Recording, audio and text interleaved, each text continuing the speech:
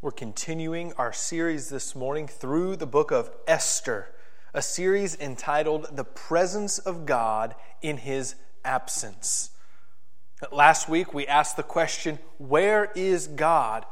As we read the book of Esther, we find no mention of His name, no reference to Him, no times of prayer. There is a striking absence of God from the book of Esther. It's the only book in the Bible that does not mention or reference God. And we asked, where is God? And we found Him working behind the scenes, knowing that when God is silent, that doesn't mean He's absent. This morning, we're going to continue our series, reading Esther chapter 2, verse 18 through chapter 4, verse 17. Now, I want to thank Sarah Pine for reading that passage for us this morning. With that fresh in our minds, we're going to ask the question, where are God's people? If God is moving, who is He moving in the midst of? As we study this passage together, I think it's important for us to have a brief review about the book of Esther. If you remember us talking last week, the people of God, the Jewish people, have been in exile. And many of them have been allowed to return home, but Mordecai and Esther, along with a great deal many other Jews, are still in exile and unable or unwilling to return home. We found last week that Esther has a rags to riches story. She was an orphan, both of her parents passing. She was raised by her cousin Mordecai. He raised her as his own daughter. But then she was taken as a part of the king's harem.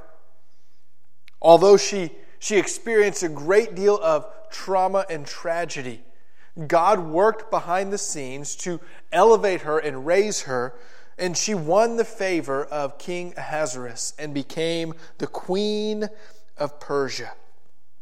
God is moving behind the scenes, but this week we learn that He's not alone. Now, I want to be very clear. God alone works His will, but His desire is not to do it on His own. Not because He can't, but because He willingly uses people to accomplish His purpose.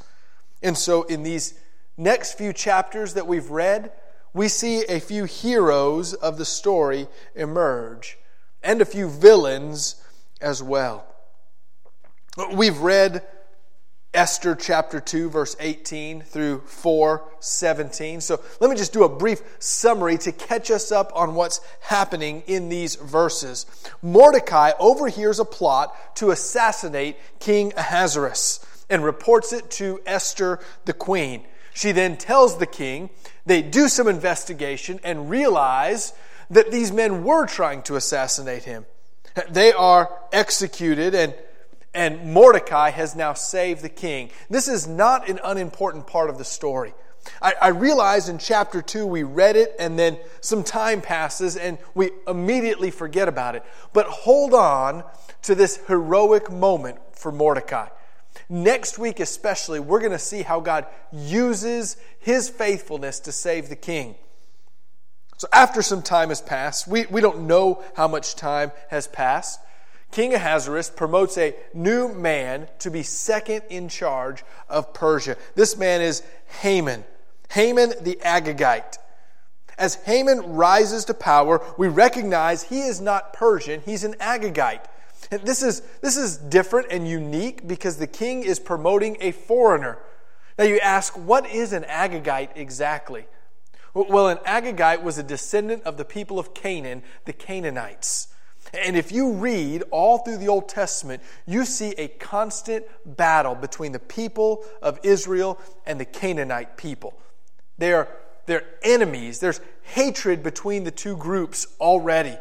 And so here we have this man, Haman, promoted, a descendant of the Canaanites, a passed on trait to dislike the Jewish people, enemies of the Jewish people for centuries, and he is promoted to second in command of all of the Persian Empire. There's an edict that goes out that everyone must bow down to Haman, but Mordecai refuses. Now notice the text didn't tell us why he refused. It didn't say because of religious grounds. It didn't say because he was a Canaanite. It didn't say because he was a prideful person. It just acknowledges that he didn't bow. I'd like to believe that Mordecai's Jewish faith, his belief in the one true God, would not let him bow down before a human being. However, it may have been his hatred of the Agagites. All that considered, Haman is extremely furious when Mordecai, of all people, refuses to bow, but he doesn't want to punish him directly. Notice Haman doesn't want personal responsibility. So instead of targeting Mordecai, knowing that would look a little suspicious, he targets the entire Jewish race. And he orders all the Jews to be slaughtered in 11 months. He picks a date by casting pur, that is, dice or lots. That's another detail not to be missed. That will come back in our 4th week of this series, this casting of pur. And so as they're plotting and planning the death of the Jewish people, an edict goes out, not just from Haman, but with the king's signet ring approval, making it binding law and unable to be reversed. So 11 months from the date that was set, all of the Jewish people are to be slaughtered. An edict that cannot be reversed. Mordecai hears this news and he mourns. It says he puts on sackcloth and covers himself with ashes. This is a sign, a biblical sign of mourning and sadness and grief and despair and helplessness. And so now, because he's in sackcloth and mourning, that the law says he cannot go into the king's court, he stands outside of the gate of the castle and he mourns and he weeps. And he asks Esther through servants to go and approach the king and ask for help. The major problem with this plan, and Esther knows and relays, is that going to the king without being called immediately results in death, unless the king happens to find favor and extend his golden scepter. And so Esther is rightfully nervous to go and approach the king without being called, knowing that it is most likely certain death. Mordecai encourages her to try anyways.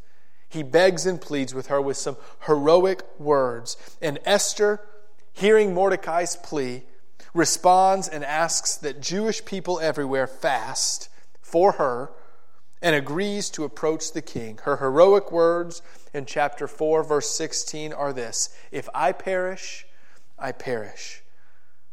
You can see this exciting story unfolding from the orphan widow, the orphan child raised by her cousin, taken into the king's harem, made queen over all of Persia, only to find that her people are to be executed in little less than a year. And now she has to risk her life to go and speak to the king and plead and beg for him to intervene and do something. I told you this was a Hollywood story. All the twists and the turns, and we can see God moving and putting people in place in every single moment.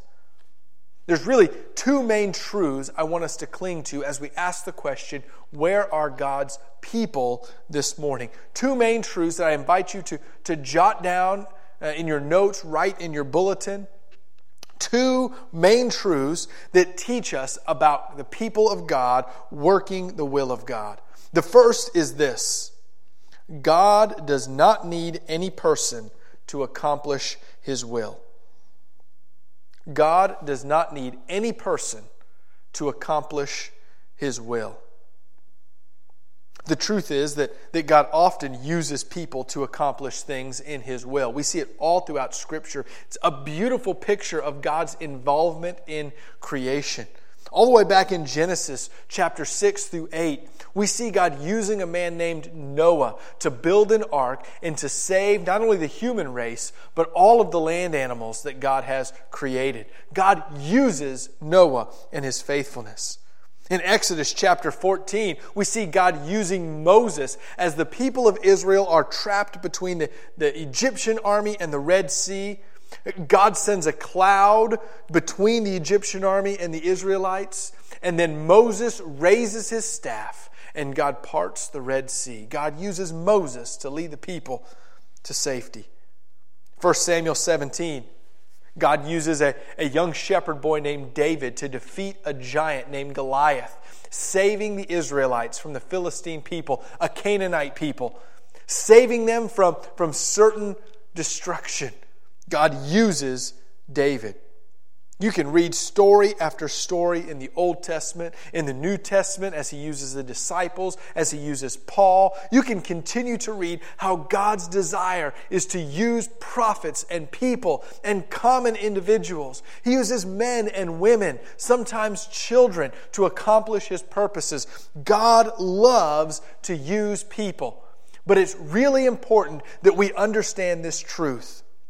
God does not need any person to accomplish his will. God can do any of those things on his own. We see this displayed maybe most famously in the very first chapter of the Bible, when in the beginning, God himself, apart from any other act of creation, God creates everything. The heavens, the earth, and over the course of 6 days, he fills everything in it. Not by the help of human hands, not by incorporating a part of creation. Instead, God himself does all of the work. Maybe the most powerful display of God working apart from any human interaction is when God the Father raised Jesus Christ from the dead. This was God working apart from any human being. He didn't have the disciples come and march around the tomb. He didn't have some of the women come for the purpose of his raising. Instead, God raises Christ apart from any human interaction. God himself does the work. God can supernaturally intervene without human intervention. As a matter of fact, I think it's safe to say that every time God moves, it is in his own strength and in his own power. God never moves in the strength of man. Even when he uses you and I, it's God's work, God's will, God's strength. And that leads us to this beautiful truth. I want you to think on this for just a moment. God doesn't need you, but God desires you. Let that sink in for just a moment. God doesn't need you. He wants you. His desire is to use you. His desire is to have a relationship with you. God can exist content and perfect for all of eternity without any human beings or other created thing. And yet his heart's desire is to use his creation, namely those he created in his image. God wants to use you. We read about this in Esther 4, chapter 14. We see how God's power is beyond human interaction. In Esther 4, chapter 4, verse 14, it says, "For if you keep silent at this time, relief and deliverance will rise for the Jews from another place." Mordecai, in his faith, is telling Esther, God can overcome this edict. God will overcome this edict. God doesn't need you to overcome this edict. If you don't act, God will work in another way. This is humbling and important for us to realize that God desires to use us, but it's not our own strength that accomplishes his will. I have a lot of pride often in my thinking of how God may use me. I love when the church is flourishing and growing. I love that in 2020, up until the middle of March, we were growing numerically. We've had several new families join our church this year. We're so thankful for how God is working in the people of First Baptist Church. I loved seeing new ministries spring up. I'm excited about the growth of our children's department and our youth department. And it's really easy for me to go, man, God has really used me to do a great thing at First Baptist Church. Can I tell you this morning? God has done that work without any help from me. God has done that work without any help from you. He's used many of you, and I thank those of you who are teaching our children and our youth. He's put a calling on your life, and I'm thankful that you have been faithful to respond and join First Baptist Church. He certainly has used many of you in many ways, but unless we think, unless we believe that God is in control of all things, that God is the one working and moving, we are in sin and in pride. God has not grown our church because of a work that you did or I did. God will accomplish His will apart from any human interaction.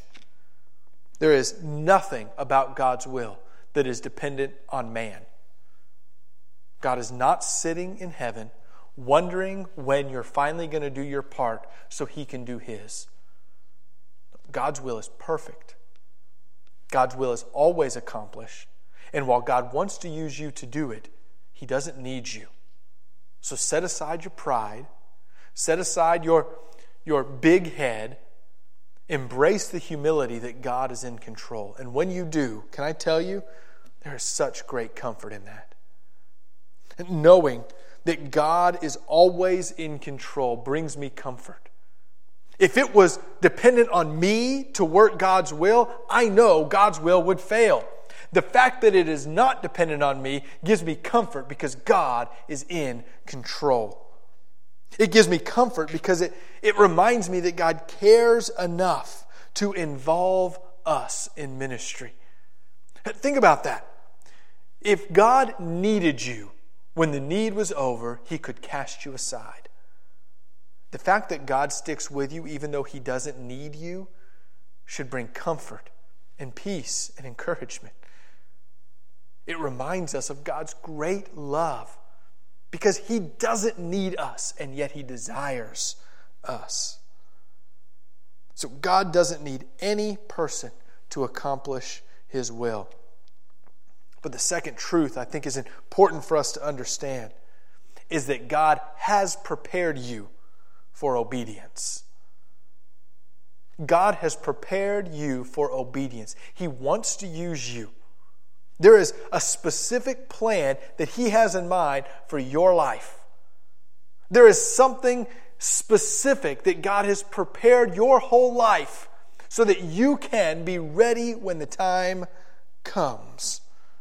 I love the rest of verse 14 in Esther chapter 4. Mordecai says, if you keep silent at this time, relief and deliverance will rise from another place, but you and your family's house will perish. And listen to this last phrase. And who knows whether you have come to the kingdom for such a time as this.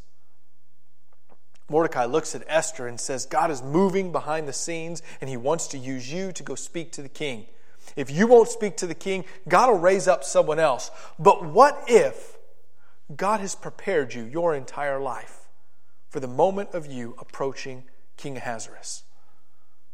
What if the reason why your parents died and you were an orphan was so that you would be in my house in Susa, raised by me, so that you would be called before the king and his harem?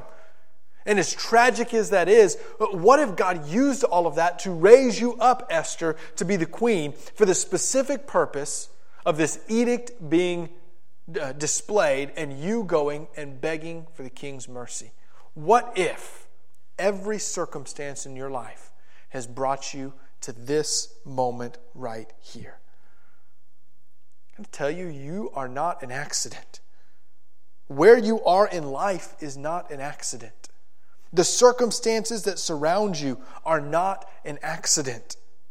Your suffering, your loss, your grief, your triumph, your education, your upbringing, your relationships, your mountains, your valleys, your weaknesses, your strengths, your circumstances.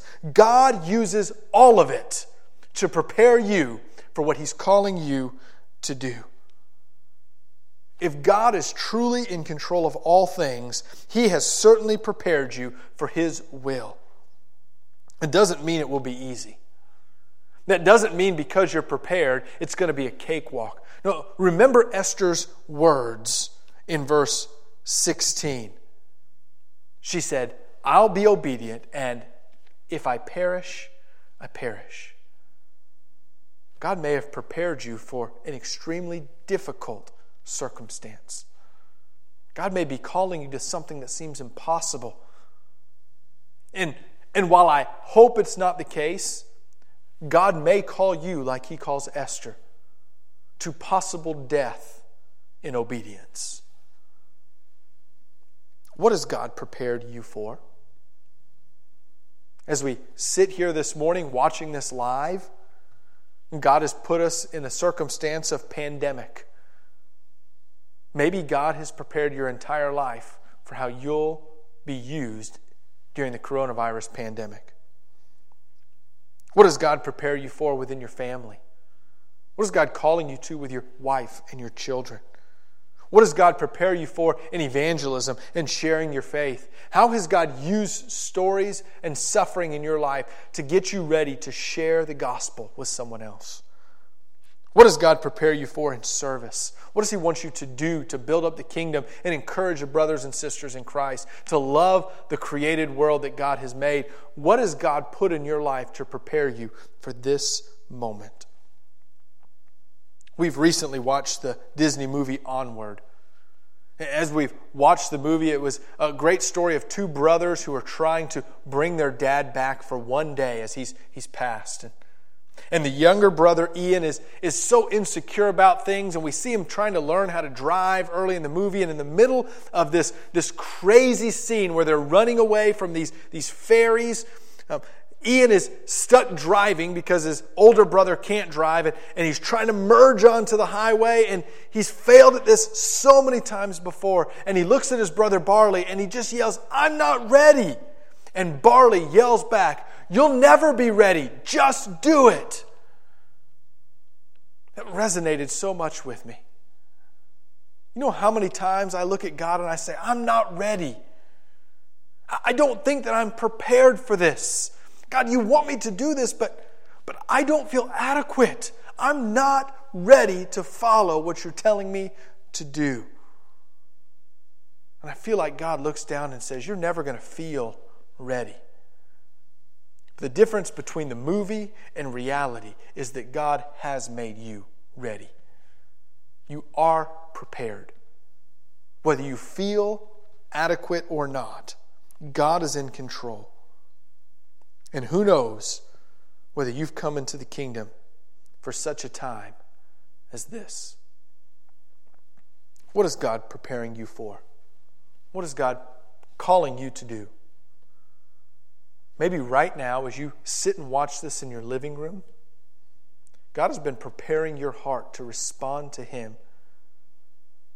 God has been preparing your heart to know Him in a way you've never known Him before. Maybe several steps along the way have planted seeds, and right now, God is working in your heart saying, "I want you to follow me."